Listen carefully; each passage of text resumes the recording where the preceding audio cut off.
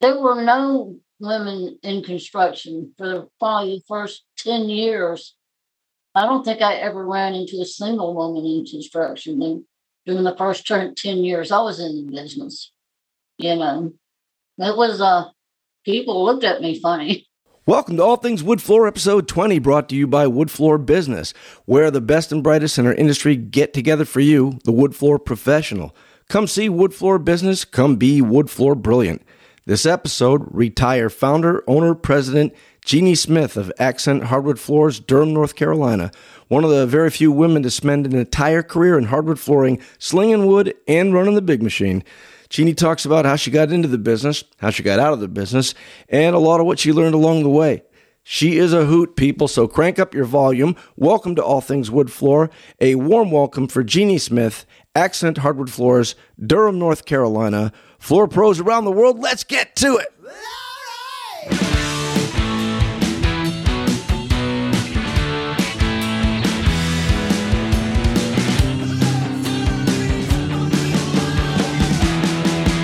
We're back. We're back. Can you see me? This is your show now, and you don't have video. Woo! And I don't have video still. You know what I say? We could talk our heads off. Let's just talk, and I'll record everything because they're not going to use the video anyway. See, now it's see what you did here. Now, Jeannie, this is your podcast with your Zoom time. Now I work for Kim Walgren and you. And they say there aren't enough women in the industry. I now work for all of them. Awesome. I'll send you a bill. That works for me. Oh, okay. Listen, we can roll with this. Jeannie, welcome to All Things Wood Floor. It is a fantastic. You know, I could say we've met, we've worked together for 2 decades. I got into this literally because of you, and we've talked on the phone a couple of times, and now I still can't see you.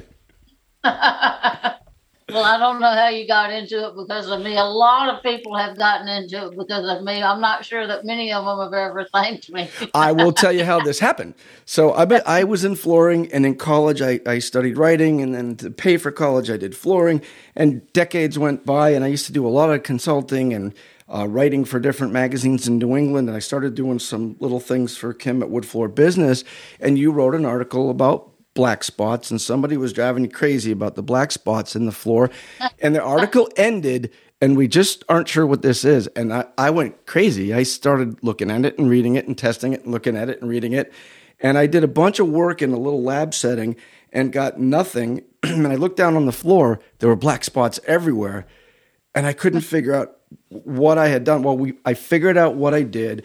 I did a bunch of studies on it, and now I get calls all week, every day for the last probably 5 or 6 years on black spots. Everyone thinks they have mold in their flooring. And I because of COVID, everything went camera and computer.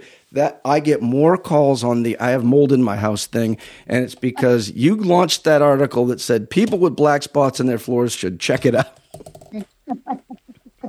Well, there you go. Kim says we're the nation's experts on black floor spots. So we will. So anybody listening to this podcast, just come to me and Jeannie. We got this covered. Well, I just remember it was like nighttime, and we had this job to finish, and we had these black spots yet again, and it was just crazy trying to scrape them out, and then put universal seal on them. And that took care of most of it, you know. Well, you know what? It's interesting because what started, this is what a lot of people I know up here, they used steel wool, which is fine until they started using water-based finishes.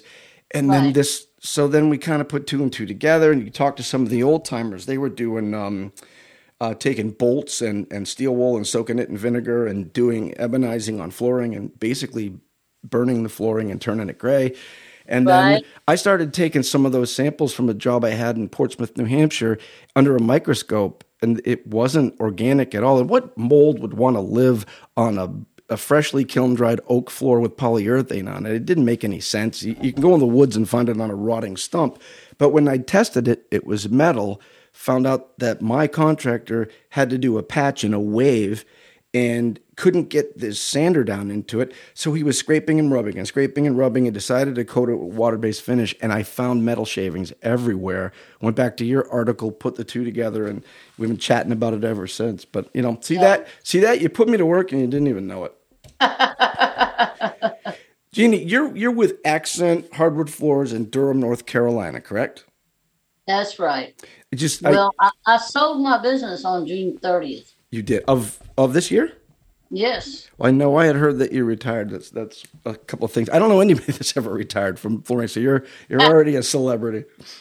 Well, I'm keeping up my inspector certification, but I sold Accent Hardwood Flooring to Matt Poole. Okay. He's doing an awesome job. Well, you and I had spoken at one point. You had mentioned, is it the New Tread Tire building, which is kind of a historic building. It used to be an Esso station. Can you see? I used it as my backdrop. I see that. Is that the building that you moved into? That's the building. That's my building. Wow, that's a beautiful. I don't know when that building was built, but that's a piece of artwork right there in itself. Yeah, it's undergone a lot of changes. It doesn't quite look like that anymore. But no, well, you can look. It's really nice when you do a historical Google. It shows that, and then when it was a car dealership or a tire store, and then it shows your shop today, and right. It's interesting. It's beautiful. So now, when did you start Accent, and how did you even get involved in this? As you know, there aren't that many women in flooring, and I love talking with them. You go first. Well, I started doing floors. Let's see, in about 1980. Right about 1980. Okay. My father was a wood flooring contractor, but I didn't grow up with him. My parents were divorced. And so I was 20 years old, living in Dallas, working for a company doing god-awful concrete work. And I thought anything's got to be better than this. Yeah. So I called my dad and I said, do you want to hire me? And I had never nailed a nail in my life. I didn't know the difference between finished nails and common nails. And so I drove up there and I went to work for him. And I made $5 an hour to start. After 2 weeks, he raised me to $6 an hour. Was that even minimum wage in 1980? I think it might have been $3.75. I remember those days too. In Fort Smith, Arkansas, it was above minimum wage. Oh, Portsmouth, Arkansas. You probably own your own hotel. Right. But now, back then, did you go to St. Mary's or LSU or both? I know you did some college there too. Yeah, I did too. I went to college before this. I dropped out, decided, I didn't know what I wanted to do. So I worked for my father for about 4 years. And then I quit him and I went back to school at LSU in Baton Rouge for 2 or 3 years. Okay. And at that time, I was supporting myself actually doing hardwood floors, on weekends and summer times.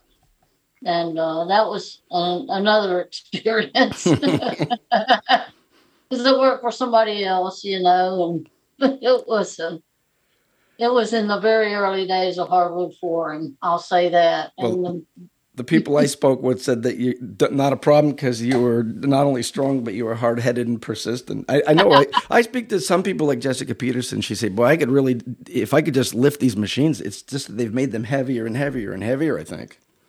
Well, when I first started out here, I worked all by myself, but I had a Toyota van and I had a 2x12 that was probably about 8 foot long. And I rolled my machine out and in by putting it on that 2x12 and backing it down, to the ground. Yep. And then that's the way I moved it back up, as I rolled it up and down on that. And that was the old American, Super 8. The Super 8, which is the motor alone was 100 pounds. Right, and it's a pain in the ass to tear down. It's not like the Hummels. Is that the one you had to take? You had to take a wrench and a socket if you had it and unbolt it Yeah, if you were even going to take it apart. Yeah, those are fun. right. So you had to. I had to take it apart and move it upstairs. If you had a Well, 50-foot cord, it weighed 100 pounds. all right. But that's the way I move my machines. It was on a 2x10. Did you have everything in there? Did you do install and sand and finishing, or did you start out just with the sanding and finishing part? When I started here in Durham, which was 1990, I just sanded mostly. Okay. And, I went back to work for my dad for about 3.5 years after I quit school yet again. And I kind of ran his business, and I talked him into opening up a little showroom and everything. And then he and I parted ways after 3.5 years because he wanted me to do things the same way that he had always done them. And, I just didn't particularly like that. So it's a toss up as to whether he fired me or I quit. Oh, you totally walked away from him. He had no say in the matter. I walked away. There you go. I looked for a place to open up a business, and I moved here in 1990, and that's where I've been ever since. It's just hard to move. When did the warehouse and the crews and the location did that come much later, or is that right out of the gate? It came several years later. When I moved here, I didn't know anything about this area. I just I researched areas in North Carolina because I had a sister that lived here. And I researched areas and looked at them, and I went and I got all my stuff, and Becky and I moved here. Neither one of us had a job. We didn't know the area, but I worked for several people here for the first probably year and a half that I lived here and knew my way around. And then I took out a little bitty ad and a tiny newspaper that you picked up off the stands called the 50 Nickel, and I finally got more jobs and more jobs. And the guy I was working for finally told me, he said, "You either have to quit work and go to work for yourself, or you have to work for me." So I quit working for him and went into business for myself. Hey, that pays off. Well, that's what I came here for. I think a lot of people have that story. I worked selling industrial equipment as a kid. I loved it, power tools equipment. And then one of my customers that did flooring asked me to come work for him. And he was an idiot. It had nothing to do with me. After about 2 days, he got mad and he threw a hammer through some lady's picture window. And I said, "I can't do this." And my company said, "Why don't you come back and work for us? And you can buy all the equipment and start up your floor company somewhere down the road." Well, one day the president of the company came out, he just laid a bill on my desk. When they give you in a hotel, and listed everything I owed him for phone calls. I didn't realize the phones at work were going off the hook with people hiring me to do their flooring. And he said, I think it's time for you to go. I already had a company checkbook. I went out, I wrote him a check, said thank you. And they were good to me for decades after that. So I was very, very happy about that. You must have gone through some lean years. I can't picture being the only woman on a job site, which even today, I think 99% of my it's funny, 99% of my contractor customers are guys, but all my dealers are 99% women that run the showrooms and the stores and the design centers. You must not have had it easy on job sites. We had a woman working for us for years. She started way back when we had our first location, and she called it the pee in the outhouse years. And I'm like, "What does that mean?" She goes, "I had to walk in the back of the building across the railroad tracks to the outhouse, which was so filthy I wouldn't even use it because that was the only thing we had." There were never porta potties on the job, until way after I'd been in business for a long time. Oh, that's not good. And so, a lot of times when I first started, I worked for a number of years. I laid millions of square feet of paper-faced parquet. Oh. And a lot of times fortunately, there weren't people working. But if there were people working, if there were guys working in the houses, then I had to stop, go to wherever to use the restroom and come back, because I couldn't just pee in the yard like all the guys did. Right. Or on the golf course or behind a dumpster. Right. Especially on the golf courses, Yep. So, but, it was, There were no women in construction for probably the first 10 years. Sure. I don't think I ever ran into a single woman in construction during the first 10 years I was in the business. You know, it was, people looked at me funny. Right. Yeah, they're probably wondering how come she's out working those other guys. Right. I actually had, when I worked in Arkansas, it never happened to me in North Carolina. I had a couple of people that kind of really made some fairly threatening remarks to me. Oh, that's not good. No, but I'm a very tough person. I'll say that. It's all you little petite compact people my mother was, I think, 4'11". My sister's 4'11", and when I was in high school, she had a chip. She was captain of the men's soccer team. Went to college. She became a park ranger. She just retired, and she packs a gun. It's a man's world. When the parks are down, she has to repair and do remodeling. It sounds like you had that same existence. You just keep your nose on there. I did ask one man, "Are you threatening me?" And that shut him up. I said, "Are you threatening me?" It was ridiculous, but. Times changed. And once I moved here, this is a very liberal area and things, from 1990, I finally hired my first helper, great guy. His name's Robert Honeycutt, and he actually still works for Accent Hardwood Flooring today. He was a baby when I hired him. I know, right? Did you have a favorite part of the job? Some people will say, "Oh, I just want to install." Others say, "No, could sand all day long," and some could flip a coin. How about? Well, I moved to the land of pier and beam construction, sure. Where I was from the land of slab construction. Ugh. So I had to learn installation as far as, I had done some of it with my dad, and he had taught me a lot about it. Well, but I could wrap a 2,000 square foot house in 2 days, easy by myself. That's still tough to do today. Well, we get nested bundles today. Yeah, right. It's easier to do with random length. So remember, unnested bundle, and you got to count to 3.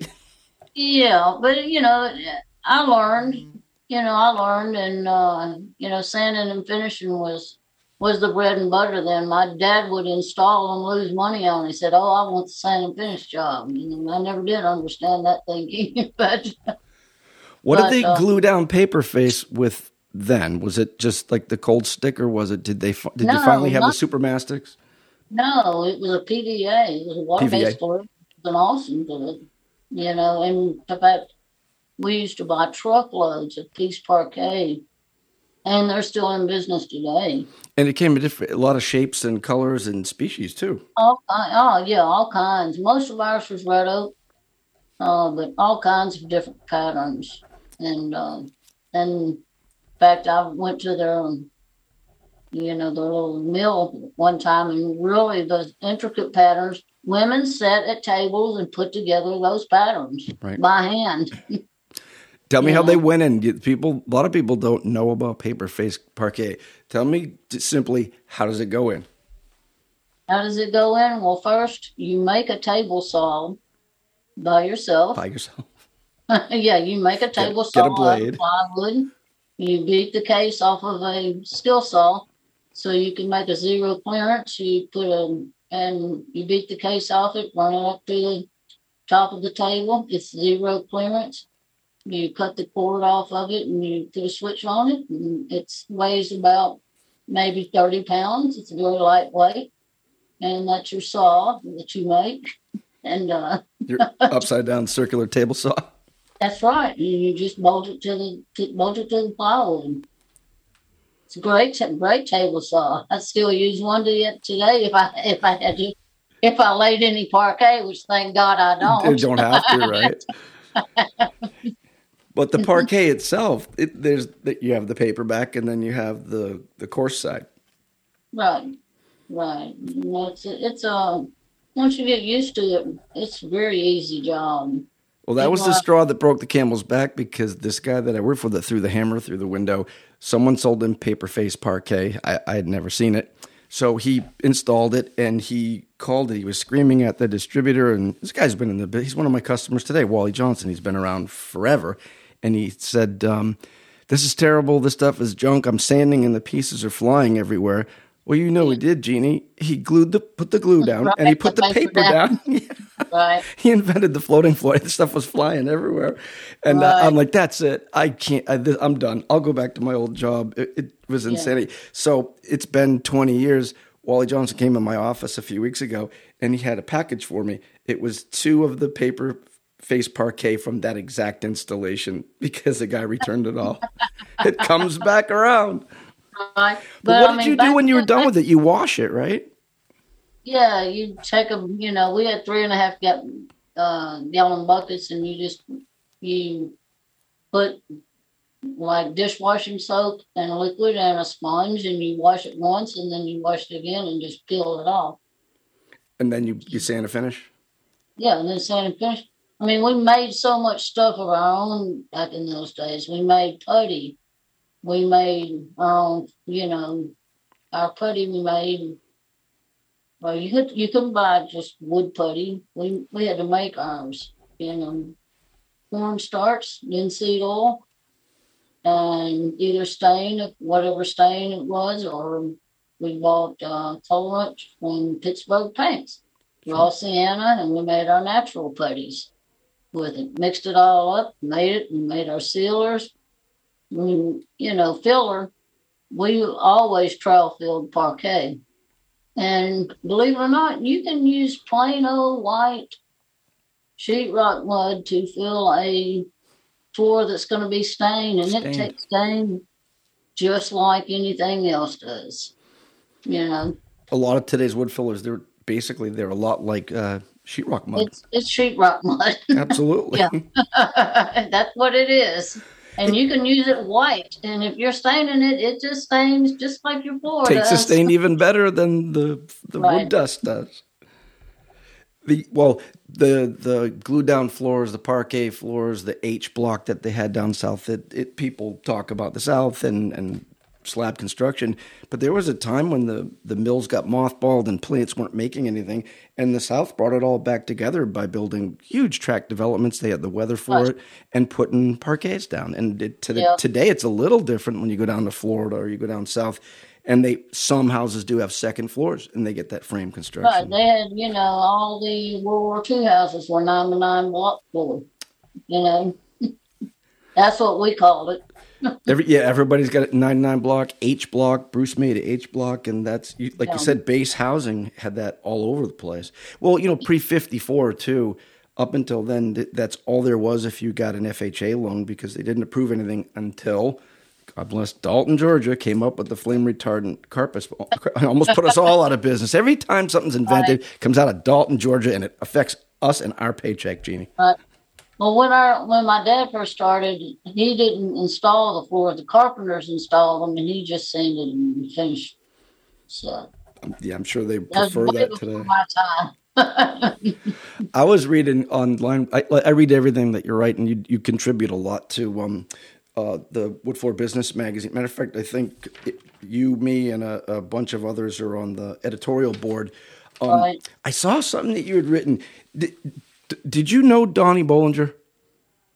I actually applied for a job between the time I was working for my dad and the time that I came to Durham. I actually applied for a job with Don Bollinger because I went to Seattle. I thought I might move there. Okay. And by the time that he called me back, I was already working for another company and, things were going fine there. But he called me back and I said, sorry, but I already took this other job. If I had probably hired on with him, I would probably have made that my career because I really respect the guy. But I didn't even know who he was at that point. Well, that's why I asked you because I didn't either. Before I started a training program years ago for Wood Pro, and you had to study with me for 3 months, everything. And when you're done blindfolded, you had to identify 7 species of wood, and some of them were sight and smell, but we didn't have YouTube or video or the NWFA manual like it is today. I found these VHS videos, Don Bollinger's, installation. Yeah, And if you right. go back, they were in his living room, and you could see his wife's feet in the background tapping, like, Donnie, don't be ripping up our house again. And he did some. They got very good when you started getting into them. He really knew what he was doing, and he would talk about install, sand, and finishing. And when I heard that you mentioned him, I'm like, wow, I must have taught his 2 videos for years. The guy's a pretty sharp guy. Yep. But anyhow, I decided that Seattle was way too far away from the rest of the world. Sure. So I came back down here.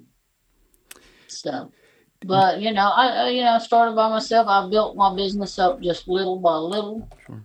I hired one guy, we worked, hired another guy, and eventually it got to be a pretty decent sized company. Did you change roles? A lot of times, that's where you wind up not having the opportunity to do as much of the work because you got so much else going on, quotes and paying the bills. Yeah, I still did a lot of the work. It's hard to remember when because it just evolved over 30 years. Right. Over 30 years, my business evolved, and we got into more work and more work, and one time I had probably about 18, 20 guys out in the field, Sure. and it's hard to do any work then. You basically when you do your work is, when we would do commercial jobs, I would go out and I would sometimes go work on those, especially when we worked for Duke. I would go out and I would go in before the guys and get things laid out to where when the guys came in, they were working and not standing around figuring out what to do. Sure. I came in and ran the job. That's what I did. I ran the jobs. And said, this is what we're doing. Do it. Yeah, there's a lot of work involved there. So did you have to travel like in the area that you're in Durham? Once you landed there, you stayed there a long time, right? That's your area. Is that a college town? We have 2 little colleges here. One is the University of North Carolina, UNC Tar Heels. Yep. And then we have another little small university called Duke. Yeah, 2 little places that might wind up on your March Madness picks this year. That's my tip of the day for gamblers. Right, and I've made my living in Durham, which is where Duke is, and Chapel Hill, which is I can get to Chapel Hill in 15 minutes from my old shop or less. Does that type of area generate flooring work? I know there must be a lot of remodeling, et cetera, but is it different than just plopping around anywhere? I know I see a lot of businesses, any type, that do very well in college communities. I was looking for a college town when I moved here. I was very well an adult, and I was looking for a place that had a college, that had a major airport, so it was just right for me. It's a very liberal, progressive area. Sure. We're a sea of blue here, like where I am, and a larger sea of red sometimes. in a larger sea. But it was just right for us. Hey, that works out fine. Was there a lot of travel involved for what you did? A lot of these people in our industry, they'll go to Wisconsin or they'll go to wherever the next show is. But have you traveled a lot? So a lot of flooring people get to Europe. They might go to the Lagler plant. They might go to wherever. Was there a lot of travel involved during your career? I really didn't like traveling over 30 minutes to a job. Right. So let's not be going to Vegas. Yeah, I liked a small area, because it was just me basically. And later on, it was Robert Honeycutt. He took over all of the sanding and finishing crews. But early on, it was just me doing all of the thing, and I couldn't estimate everything and and supervise the work. I needed a small area, so that's what I did. And it worked out well for me. People have all these fancy business plans and this and that, and I've always said, my business plan was to bring in more money than I had to send out. And that was my basic business plan the entire time I was in business. And it worked out well for me. So, but I will tell you this, that when it came time to hire people to do things that I needed them to do that I couldn't do, I did try to hire the best people. I hired a great accountant. I hired people that told me what to do with my money, and I made good business decisions. I didn't look at things. I was able to look at the big business picture without much of a business plan. I bought real estate for my Good business. And when I bought my first little building, it was a little cardboard sign tacked up on the telephone pole. And, I worried, could I pay the rent? And I bought this business for $37,000. Hey, there you go. A building and an empty lot behind it. You can't get a set of tires for that right now. Right. You must have made some good decisions because, listen, if you're still making $5 an hour to run an Edgerton, you're going to have to move in with us some way. Okay. Yeah, I made good business decisions, and I hired good people that knew what they were doing. Did you drag any family along? You can't get Becky behind an edger? Do you get anybody in the family? Did you bring him into the business?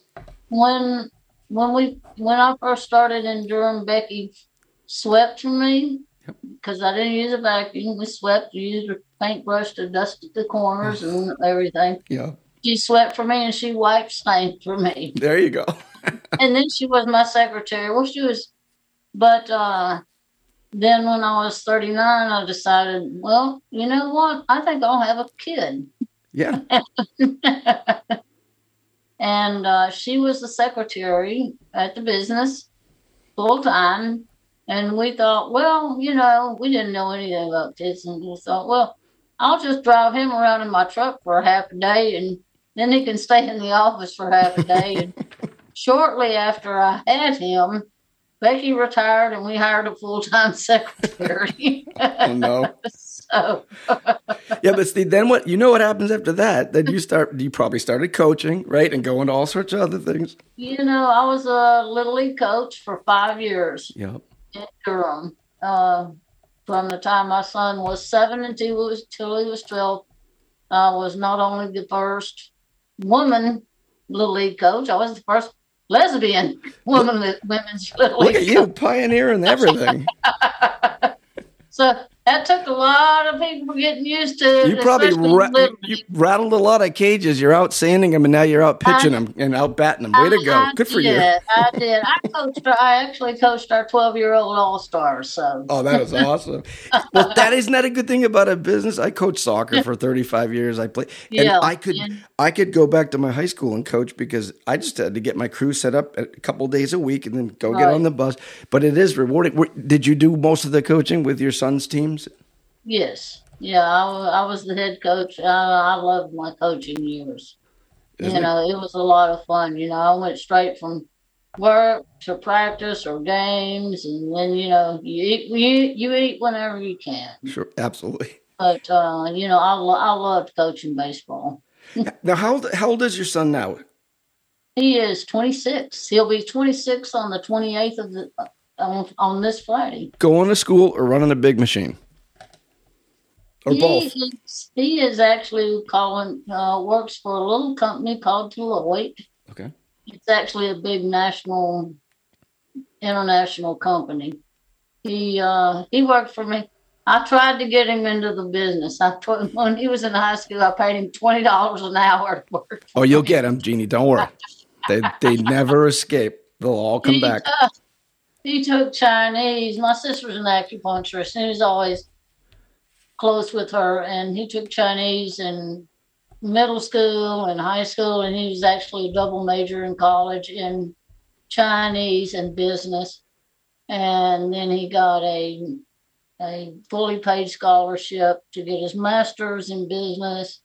And then he got a fellowship, the John McCain Fellowship, Sure. and he worked for the Defense Department for a year. And now he's working for Deloitte, and he's actually in the Pentagon working on Ukraine issues right now. Well, if he speaks Chinese, we might need him more than a new edger by the end of the year. He speaks and writes Chinese, and actually, there have been several times, because we have a big international community here, with the universities and Research Triangle Park. Mm-hmm. And I was in a woman's basement one day, she's a native Chinese, and I called him and I said, "Would you please interpret for me?" So I had him on the phone, and I told him, and he was our interpreter. It's impressive, isn't it? It is impressive. He reads and speaks Chinese fluently. That's amazing. Because you speak flooring, though. I wrote an article once called "Flooranguage" for Wood Floor Business, because we have a language, and it's when you see somebody speak a foreign language. And I just started taking Spanish because so many people in our company, and I feel like I'm missing out on something. And I watch them speak. I'm so impressed. And you see somebody that can speak Chinese, it just seems amazing that they can pull that off. I speak, edger, scraper, drum machine. Right. At least we speak that language. I don't think we're going to be dragging our flooring people into any world peace issues, but we'll get there soon enough. We'll give them a floor when we're done with it. There's not an institution on this planet in any government that doesn't have exquisite hardwood flooring. You can ask Spriglin if you don't believe me. That's right. And he told me to tell you hello. He's a good guy. I like Sprig. We hit it off. We had a fun podcast. And he now he calls me. He'll be like, "Who are you talking to?" I go, "I'm talking to Jeannie Smith." He's like, "Oh, I got stories." Uh-oh. No, you're good. He's very, very cool about that. Are you still a NOFMA inspector? Well, NOFMA. Is anybody? I was certified by NOFMA. I tell you what, that's one of the men that I have the most respect for in our business is Mick Miller. And he took me under his wing because I had a great interest in floors and what happens to them and what goes wrong with them. And he was the finest teacher that I ever had.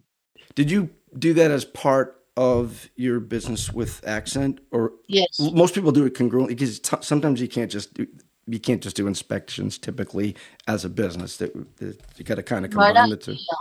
It was a sideline for me. It was something that really interested me that I loved doing. That it kind of caught me. It just was something that was just so interesting to me. Because, I have a pretty scientific mind. I was a geology major for a number of years, and I've taken tons of math in college, and it just really piqued my interest. And I just like doing it. I think people find that, like when whether with like customers, you're talking with people from around the country, whether I'm talking to somebody in LA that has a really high-end showroom, or you talk with somebody like Spriglin down in DC who's doing custom renovations of historical places, or Michael Purser, or people from around the country, you start to realize where you fit in. I identified like you did. I like the science. I like the inspections. I like the writing. I knew Bill Price Sr. and worked with him, did some lab work. And the nicest thing he ever said, he said, "You're this writer that wants to be a floor guy, and I'm a floor guy that wants to be a writer." Yeah, he was a great guy. I remember him at the convention saying, "Please wear your respirators." Yeah. Yeah. Please wear your respirators. He learned that the very hard way. Yes, he did. And many of us have. We had that this week. I had a customer bragging about, "Oh, yeah, we never this, that." And I said, honestly, you have to wear your respirator. Dust is a carcinogen. The fumes, everything, even water-based finishes, don't kid yourself. You don't want that in your lungs. No kidding. There were a lot of things about the flooring business that were really, to me, not quite on the up and up. You know, we were never warned properly about the additives to water-based finishes, you know, in my opinion. Well, you'd use sealers and coatings that had MEK, and they had sterates, everything. And then you get in your van and you would drive up the road, open the windows, and it felt like you did a swig of booze. You could feel it in your lungs. And when they had the first catalyzed urethanes, I remember thinking they smelled fine for a while, but I can still feel it in my lungs, just like the other junk. Right. Hey, Wood Floor Pros, this is Kim Walgren, the longtime editor of Wood Floor Business.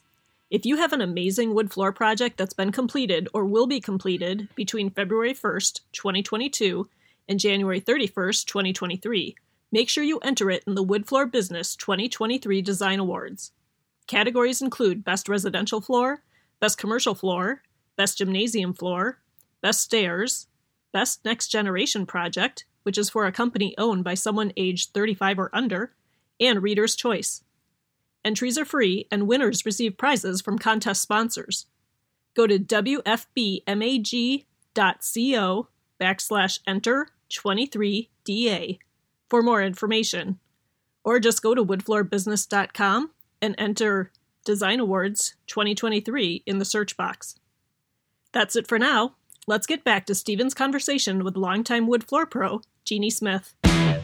When you were doing your business and inspecting, that also comes with everything from doing claims and setting up jobs and helping people get on track.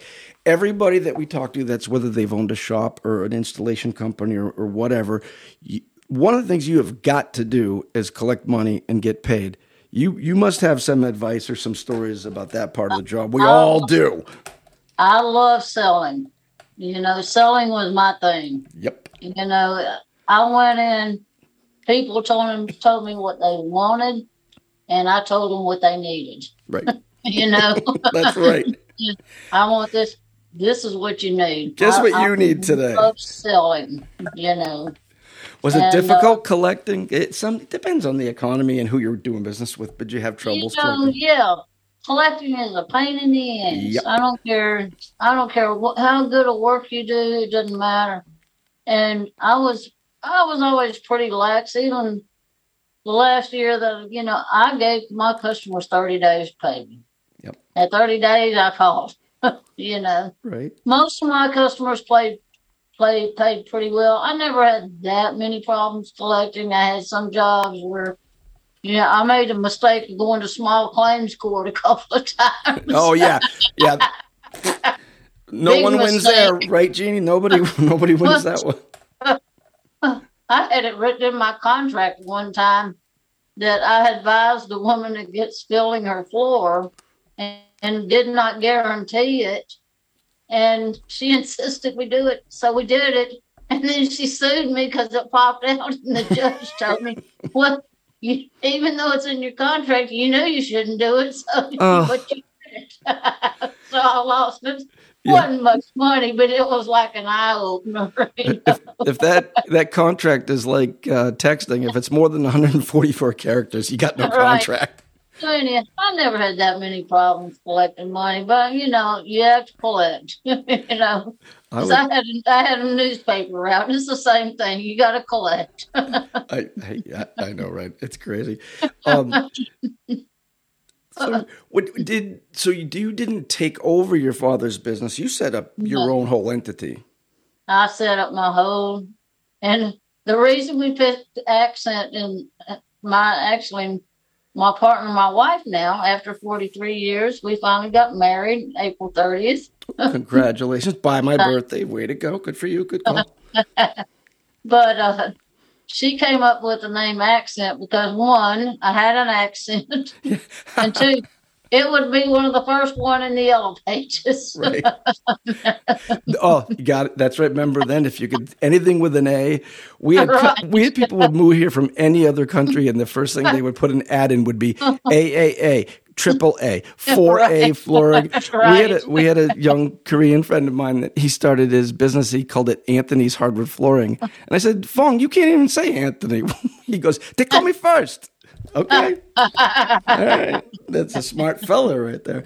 Well, so how long, Becky and you have been together, like 28, 34, are you up to 43 years? 43 years. And was she with you in the beginning when you were only getting $5 for edging? Yep, she was. See, that's love. You stick with somebody that's making five. My wife and I have been 38 years. If she knew what I was getting paid to edge back then, she wouldn't have stuck around.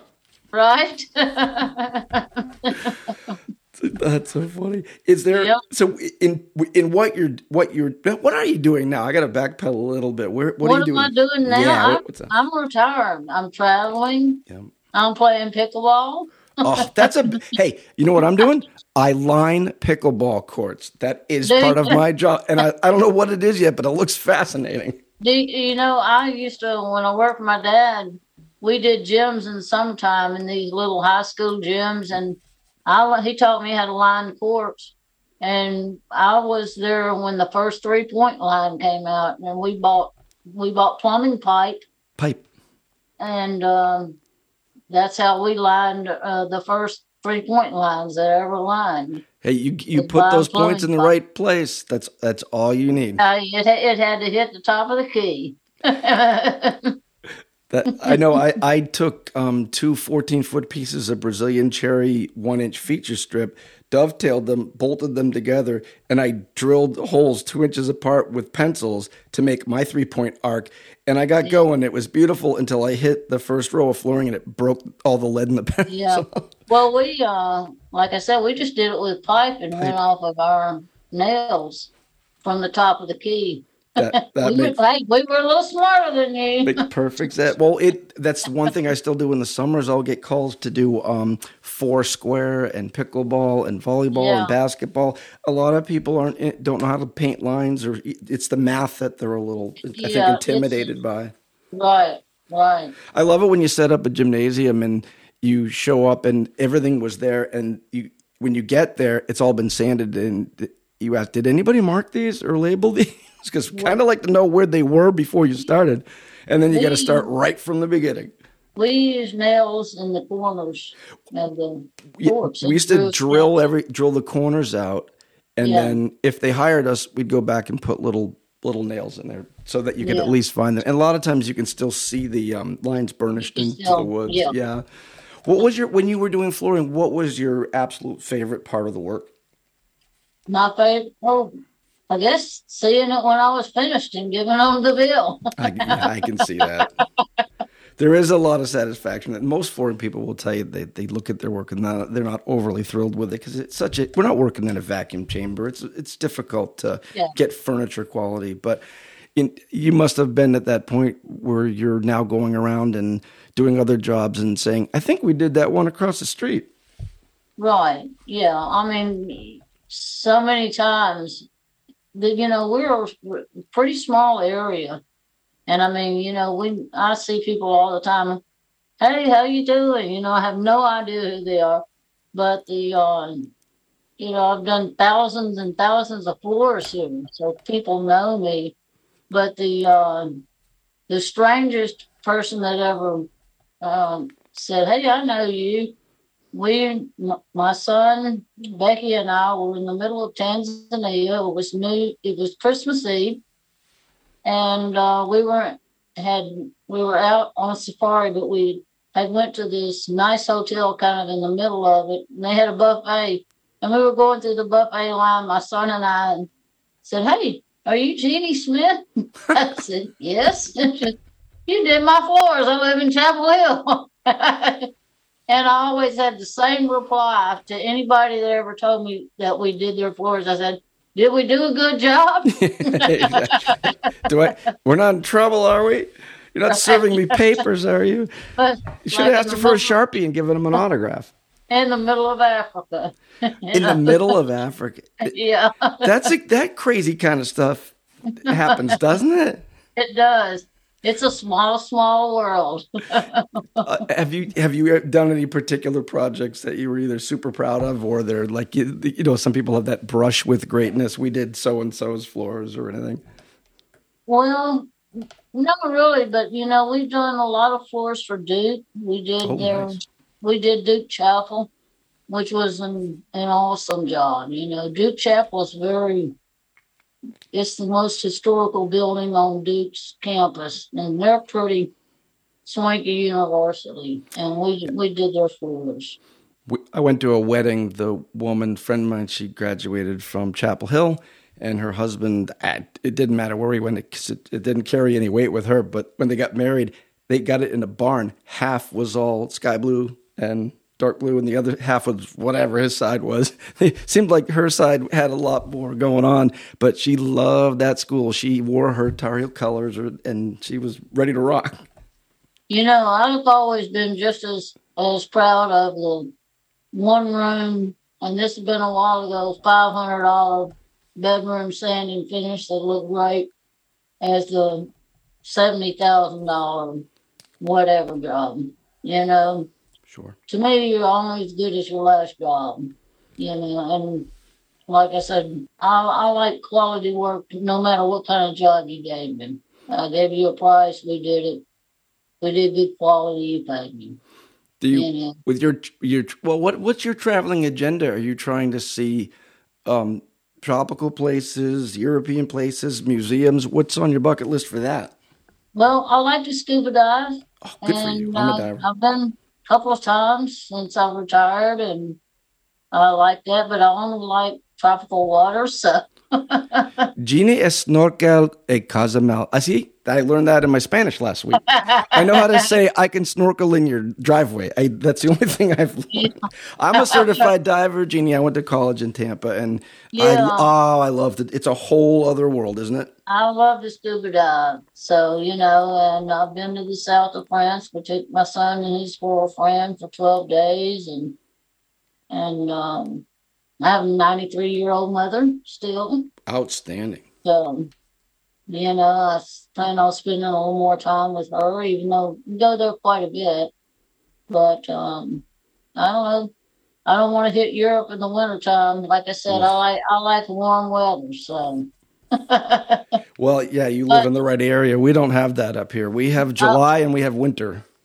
I think I've only been in town for about a week and a half at a time since I retired on June 30th. So. And that's it?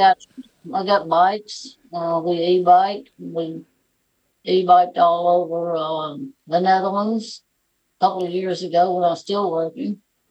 But I've always loved traveling, and I always have traveled. I had a guy that wanted to buy my business one time, a long time ago, when my son was like 7 or 8. And it wasn't enough to retire him. It was a pretty good chunk. And I thought about it, and I said, well, can't really do this, but there's one thing that I would change. I would travel more. So, you know what I did? I just took the time off, and I started traveling. And everywhere you've traveled, come on, everywhere, and I guarantee it, you've got caught looking at a hardwood floor too long. I've been all over the world. I just put a picture on Facebook. We were at this famous museum in south of France. I can't remember it, but the walls were offset to the square tiles on the floor. And I put on there, this is the thing that I noticed most in this museum. Isn't that terrible? My wife smacks me. Anywhere we go, she's like, look. I told you, my sister's a ranger out in Wyoming. She took me in the middle of the desert. I mean, the desert. And we went down this off-road dirt road, and we're traveling, and her husband's a miner, and he's also a cattle herder. And I don't know why we're going to this place. We get in the middle of this canyon, and she goes, come over here. And I'm really not interested. And she goes, get over here. So my sister popped me one. So I go over. And I had to read. I sent it to Kim at Wood Floor Business Magazine. I'm reading about this desert plateau. And what does it say at the bottom?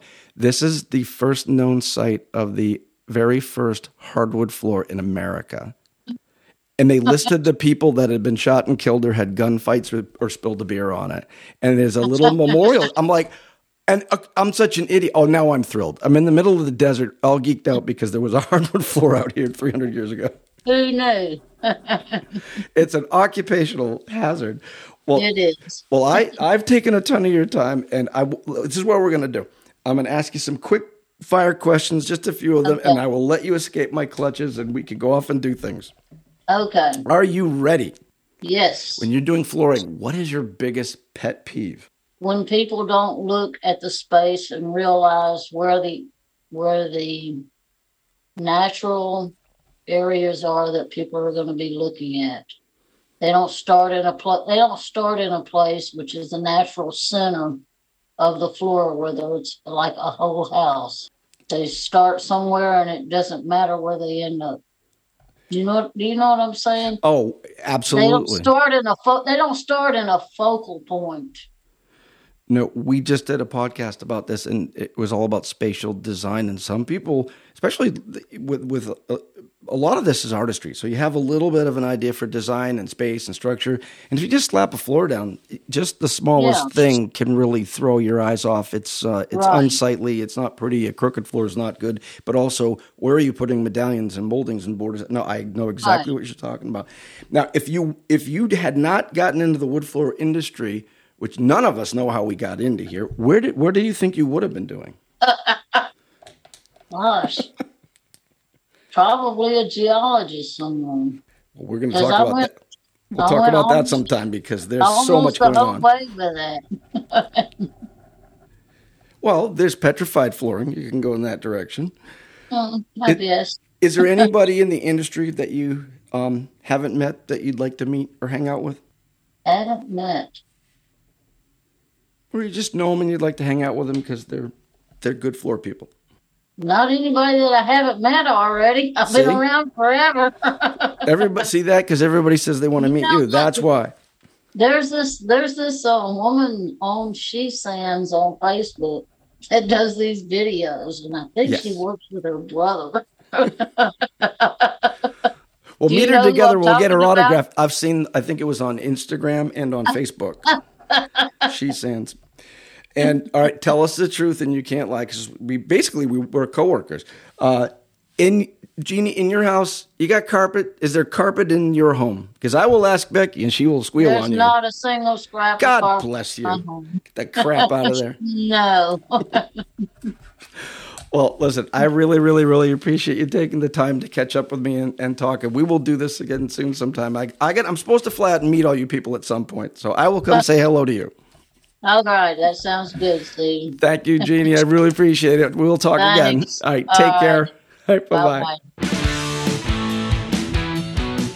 To read Jeannie's article about how she prioritized her family while owning and running her wood flooring business and prepared to retire early and sell her business, see the December 2022, January 2023 issue of Wood Floor Business.